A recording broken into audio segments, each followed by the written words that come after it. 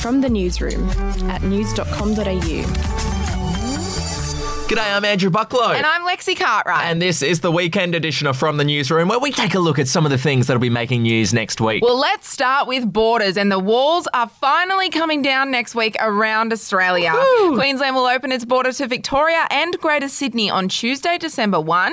Now, on the same date, South Australia will also open up its border with Victoria. In other news, and the jury in Jack de Bellin's sex assault trial will be back next week to deliberate after failing to make a decision on the NRL forward's guilt this week. Dragon star de Bellin and Shell Harbour Sharks player Callan Sinclair pleaded not guilty to raping a 19-year-old woman after a Wollongong pub crawl back in 2018. The pair maintained sex with the woman was consensual. The jury, consisting of 5 women and 7 men, will be back to deliberate on Monday. And in some good news, scores of Aussies on welfare benefits will pocket $250 in bonus payments next week.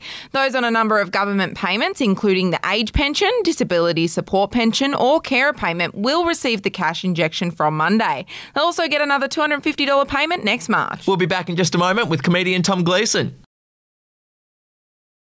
Alrighty, to entertainment now, and the ACTA Awards are on Monday night. Now, they recognise and honour outstanding achievement in the Aussie film and TV industry. Now, due to the pandemic, the 2020 ACTA Awards, which are presented by Foxtel, will be split into 2 different award shows. The Film Awards, going to be hosted by Rove McManus, and the TV Awards, which are going to be hosted by Tom Gleeson. Okay. Now, I caught up with Tom, and he told me that he sent ACTA his script. It had all of his jokes for the night, and they're very nervous about some of the things he's planning to say. Have a listen. I don't like to give too much away, but I mainly just had a crack at all the major TV shows this year because it was funny watching them all cope with new restrictions and stuff like that. But I felt like, that's why I'm hosting the TV section, because I thought it's easy to make jokes about TV because people actually watch it, unlike Australian cinema.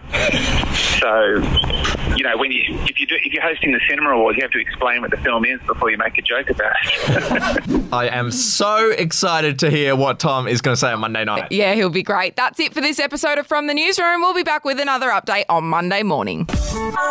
Your headlines from news.com.au.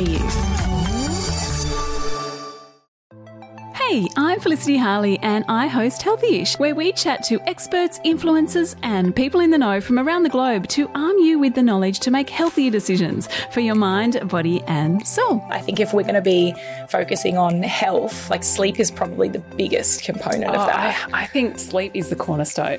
Choose the harder option, because I've never woken up and gone, I regret that run that I went at 4 a.m. I've never done that. Search for Healthyish and Extra Healthyish wherever you get your podcasts.